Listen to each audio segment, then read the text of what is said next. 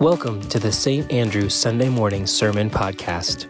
No matter who you are, where you've been, what you believe, or whether you even believe at all, you belong here. Friends, hear now the introduction to the scripture and the following. The Apostle Paul seems to be doing something in chapter 13 that he has done earlier in the book of Romans. On this first Sunday of Advent, at the beginning of the church year, Paul is inviting and reminding the community to live in faithful ways, to live in the constant expectation of Christ's imminent return. Make no mistake, there is an urgency in Paul's message, noting that readers do not have time for spiritual lethargy because it's getting late in the day. That was certainly true for Paul's Roman audience. While Christ didn't return within their lifetimes, they were living on borrowed time. For it is likely that shortly after Paul wrote this letter, the Roman Emperor Nero threw all the Christians out of Rome. Those he didn't kill in that persecution went literally underground. And while those of us gathered here do not live under the same level of threat or immediate persecution like the Romans did, the question of time and how we use it is still something that lingers. Hear now the text from Romans 13, verses 11 through 14, from the New Revised Standard Updated Edition. Besides this, you know what time it is, how it is already the moment for you to awaken from sleep. For salvation is nearer to us now than when we became believers. The night is far gone, and the day is near. Let us then throw off the works of darkness and put on the armor of light. Let us walk decently into the day, not reveling in drunkenness, not in illicit sex or litigiousness, not in quarreling and jealousy. Instead, put on Lord Jesus Christ and make no provision for the flesh to gratify its desires. The word of God for the people of God. Thanks be to God.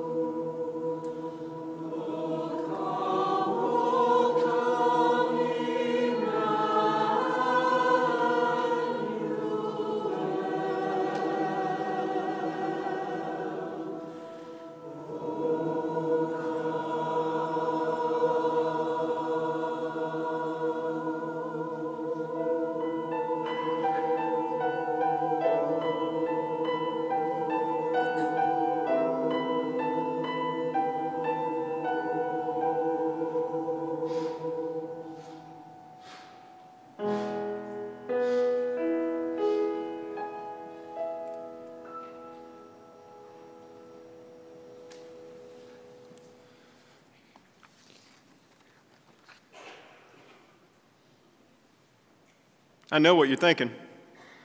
I know. Preacher, how long's that beard going to get?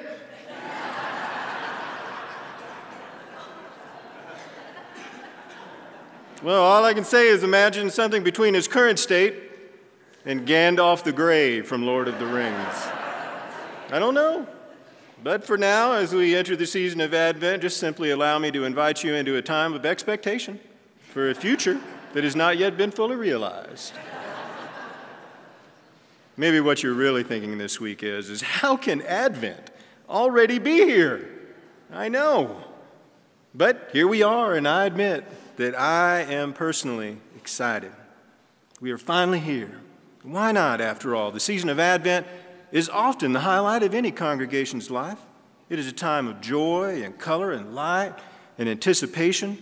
And at the same time, Advent is a reminder that there is more to come, that we are on a journey towards a new reality, a new way of being.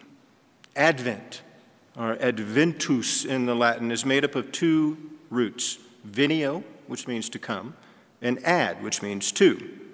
It's more about what is next than what was before. It is less of a remembrance of the first coming of Christ and more of an anticipation of the completion of the promised kingdom. And let me say that Advent, Christmas, Epiphany, without a doubt, as the song says, they are the most wonderful time of the year. But why? It's a fair question. Why?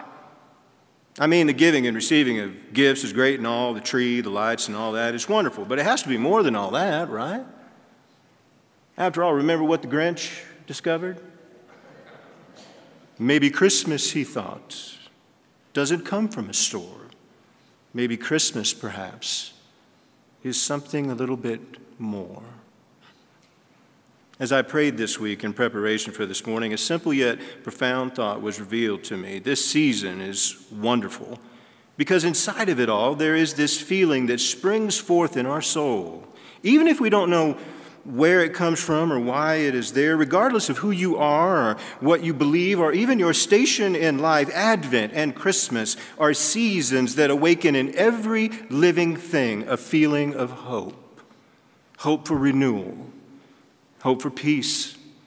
Hope for an end to needless violence and suffering. Hope for finally finding a sense of purpose and belonging. Hope. Every single one of us in this sacred space this morning can relate to that, can we not?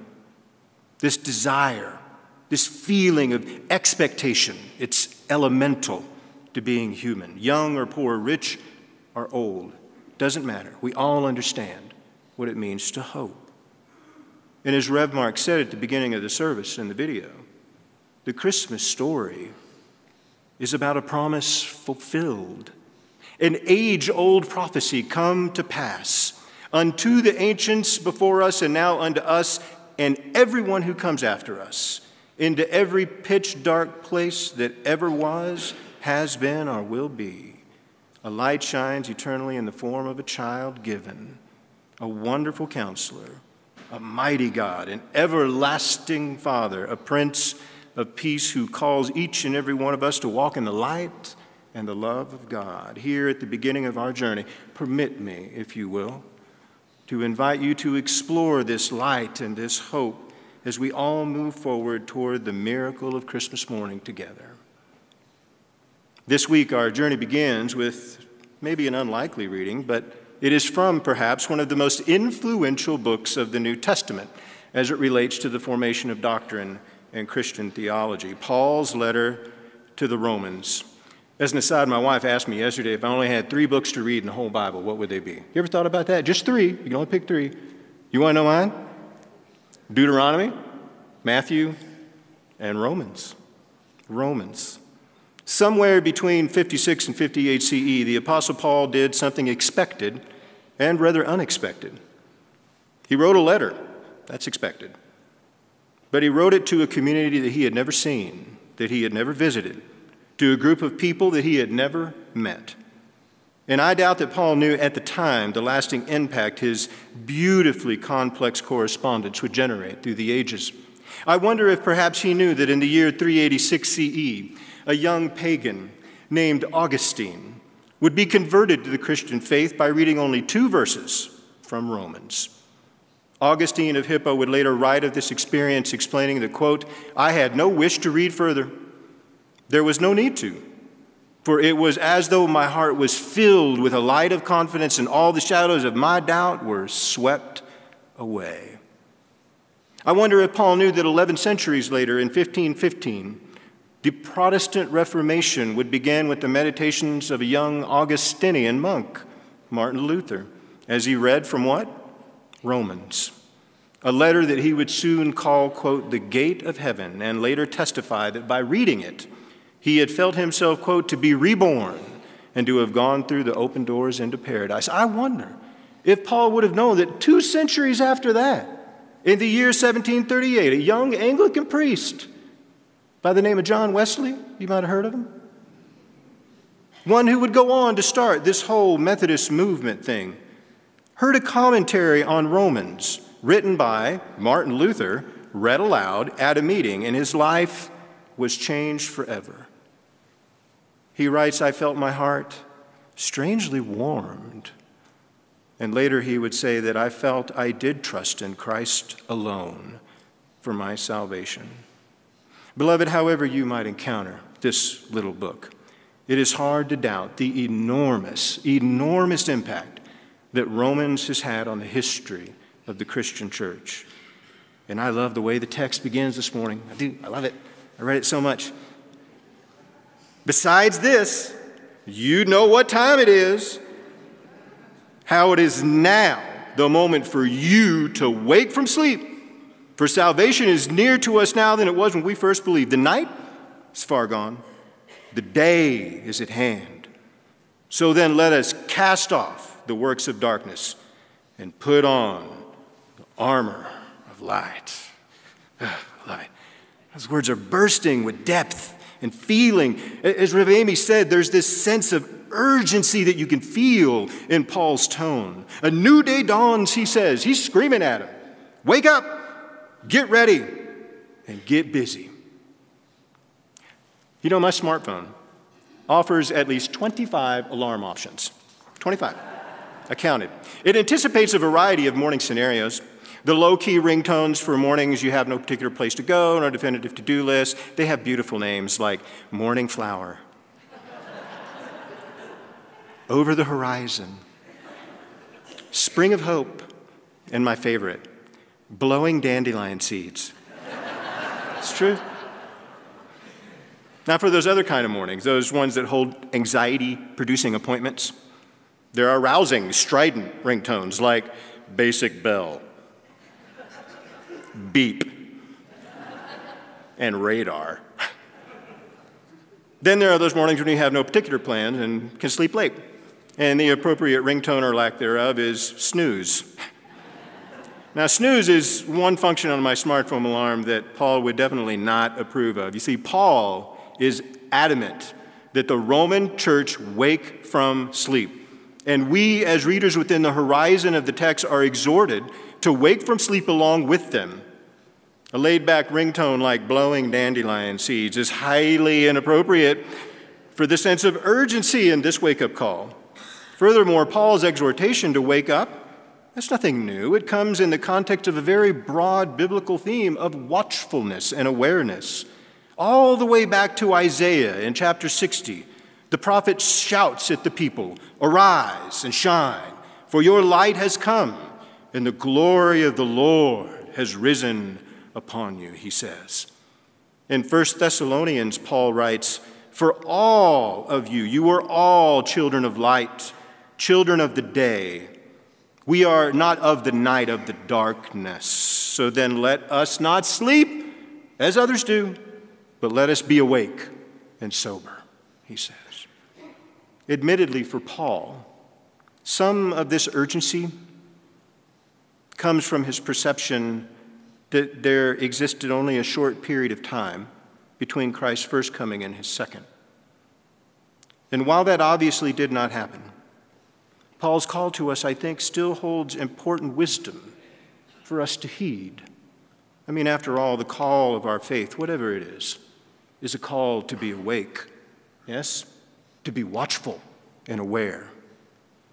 Paul was right to believe that every moment in time, every moment, is rich with divine possibility.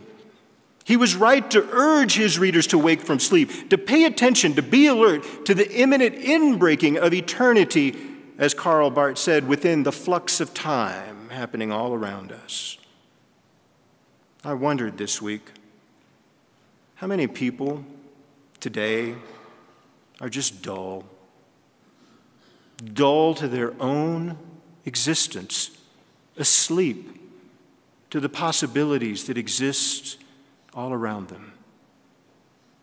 Karl Barth, my favorite theologian, called the age in which we live the time of, quote, I love this, the great positive possibility. Why? I mean, I know that seems hard to swallow, given the ebb and flow of events that we witness every day, but for Barth, because the divine love has already conquered, there is, quote, this moment, the now, when past and future stand still. He writes, the former ceases its going, and the latter its coming. You see, in this sense, Christ was himself the turning point in time.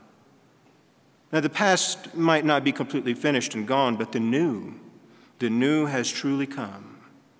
From this time forth, then, this is wonderful, we are invited now to dream along with God of a new heaven, a new earth, a new way of being human, reshaped into God's image as we were supposed to be from the beginning. Loved ones, claiming our faith and holding fast to the promises of God, it should give us a new perspective on everything in our lives. Yes, there is darkness in our world, and we should not deny that fact, nor should we dull our awareness of injustice into a form of apathy. But like Paul, as people of faith, we have glimpsed in Christ the glorious future that God has for the world when the great positive possibility has finally carried the day. And as such, we can live in hope and not despair and not fear. We stay awake because we know salvation. We know salvation, God's grace and love, expressed in our deeds of compassion, our words of comfort and kindness. We know these things can bathe our hurting world with a healing, restorative, and life-giving grace. One winter morning not long ago, I went hiking up there in the mountains, heavily wooded area of the mountains. And admittedly, I'm from Texas, and anything below 85 is in the blue for me, but it was cold, okay? It was really cold that morning. And between the cloud cover and the canopy of trees, beams of sunlight and warmth were in very short supply, and I was regretting what I was doing. Then, as I sat down to rest, I felt a sudden warmth that startled me on my hands, and I looked down, and I saw a thin single shaft of light beaming through and warming the back of my hand. Impossible, I thought. It's too cloudy for the sun to shine. Nevertheless, as I glanced over my shoulder, there it was, the sun, peeking through the clouds, orange, gold, bright and as big as the world, shooting warming beams of light through the trees and providing a warmth that I could scarcely imagine. It was light dispelling cold and darkness. It was a light, while yet not yet fully realized, held a promise of warmth and glory that would soon break through those clouds, and it would shower the world with light, energy, and life. And you know, during Advent, the notion of dissipating darkness is one that we model each Sunday as we light one additional candle, right up to the point where we light the Christ candle, signifying simultaneously the moment when the light of the world first came upon the earth, and our hope that the light of the world will once again come and cast away every shadow of darkness. Advent, I'll say it again, is a season of hope. Hope that God's promised future will, in fact, arrive again, as it did on that wonderful Christmas morning so long ago. Now, this might be the uncomfortable part. There's a challenge embedded in the text this morning. Paul calls us to wake up and put on Christ. Now, I get it. Sometimes waking up and facing the reality of the day is hard, to say the least. Somewhere on the way from the seeming simplicity of the way life used to be and the overwhelming complexity of the way life is now, a lot of us have decided that it is just too much to take in, and so we pulled the covers over our head and went back to sleep. I know none of you have done that. Paul says, however, that we can't live like that anymore if we're to choose to follow Christ. He says that the light of day has dawned, and we have to pull the covers off of our heads and get up and face the sunrise. In the light of day, you see, we can no longer ignore the harsh realities of the world in which we live. And I think part of the problem is that when we close our eyes to the hard things around us, the pain and the suffering, the fear, the hatred, we kind of also close our eyes to the good things around us too. Yes, the light of Christ makes it clear that we can't sit idly by while others suffer. But it also brings, you remember the words, peace on earth and the tender mercy of God, as it says in Luke. The light that shines through Christ brings with it the joy and the hope and love that our faith in Him brings to life in us. The light makes it clear that even now, in spite of all the suffering and tragedy in this world, Christ is, as it says in Revelation, making all things new. Our text this morning challenges all of us to wake up from our slumbers. We can no longer afford to linger in the various distractions that keep us stumbling around in the dark. We can't continue, for example, to blame others who are different from us simply because it's easy. Look out now. We can't continue to ignore the suffering around us because it's just too painful to watch. We can't continue to indulge our selfishness because it feels really good to do so. No, the message of Advent is that with the coming of Christ, the day has dawned. And that means we have to throw the covers off our head and get out of bed and walk into this hurting world bearing the light that Christ wants us to bring into it through each one of us. And I realize there are a lot of people who try to do that all year long. I know that. And I'm not naive. I realize the immensity of the task can be overwhelming. I mean, there are just so many people that need help. And those thoughts, loved ones, can lead us right back to the cycle of feeling overwhelmed, pulling the covers over our head, and simply sleepwalking through this life. But the light of Christ that shines on Advent won't let us do that. It calls us to act, as Paul says, as people who live in the light of day. And I think part of what that means, at least, is that we live our lives in such a way as to bring the light of Christ to those around us. We live that way. And look, if you're having a hard time figuring out how to do that, well, then maybe the first step is to decide that you're going to treat the people around you, hear me now, all the people around you, regardless of creed, color, economic status, political affiliation, educational background, whatever, with respect and kindness, and most of all, compassion. It means that we're going to see the possibility in everyone. And that may not seem like much, but in our world, it feels like it's just ripping itself apart at the seams from hostility, anger, even hatred. Maybe there's no better way for us to shine the light on the lives of the real people that we come in contact with every day. And you know what? Here's the good news. Regardless of who you are, regardless of how old you are or your station in life, beloved, seeing possibility in others, spreading a message of compassion and light is something that we are all, every single one of you in this room, is capable of doing. It really doesn't take much. I promise. It doesn't take very much at all. Sometimes even the smallest gesture, like that single beam of light on my hand, can shine a light into the darkest regions of someone's life and revive a feeling of hope. The smallest stuff, little stuff. In her little book, A Gift from God, Mother Teresa wrote these wonderful words. Some people came to Calcutta, and before leaving, they begged me, tell us something that will help us live our lives better. And I said, smile at each other. Smile at each other. Smile at your wife. Smile at your husband. Smile at your children. Smile at each other. Doesn't matter who it is. And that will help you grow up in great love, she says, for each other. Now, finally, there's one nerdy thing that I want to point out. I'm a grammar nerd. And there's something about the grammar here in this little ditty that caught my attention. And I think it's fundamental to what Paul is doing here.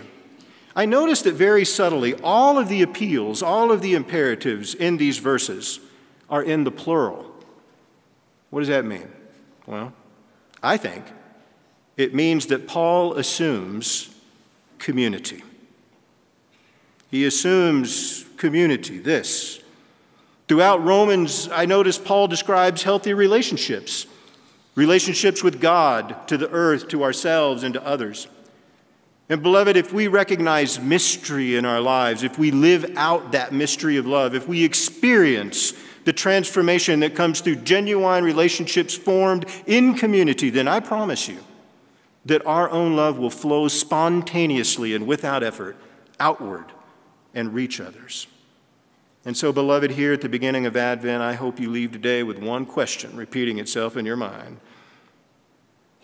What time is it? You know what time it is. It is time to wake up from sleep. It is time to get up out of bed, get ready, get dressed, and get busy with the day. Put on the light of Christ and allow that hope and that light to shine in our world. And trust me, I know what it's like out there. I totally get what it's like out there. It's cold sometimes. But remember the old saying, there's no such thing as bad weather, just inappropriate clothing. It's true. And as Paul paints this picture, it is still dark outside when the theological alarm clock goes off. But the day is near, but not quite here. And perhaps it is this mysterious moment here at the beginning of Advent when the darkness of night begins to give way to shadows, and there's just enough light for knowledge that morning is right around the corner. It's a time of anticipation. And Paul urges his audience and all of us to action. Get up, get dressed, get ready, get busy. And the clothing that Paul wants us to put on is Jesus Christ, his life, his way of being, and the garments that we are to put on as we get ready for a future. What concerns Paul here is that we adopt a new and more honorable, compassionate way of life. So, beloved, put aside all the things that dull your senses, that draw your attention away from what's really going on. Put aside the quarreling, the jealousy, the bickering, all of those things that destroy a relationship. Here at the beginning of Advent, permit me to invite you into a time of glorious anticipation. Loved ones, the sun is rising, and the light of the new day is upon us. The new day that God is bringing is a time when God and humanity will be reconciled, when peace, justice, and integrity will be the hallmarks of our existence. What Paul wants for the Roman Christians, what my hope and prayer is for all of you here this morning, is that we all would start living now, right now, as though this new day has already begun. Amen. Thanks for tuning in to this week's podcast. If you'd like more information about our church or our vision to eradicate social isolation and disconnection by practicing the faithful presence of the incarnate Christ, please visit gosaintandrew.com. See you next week.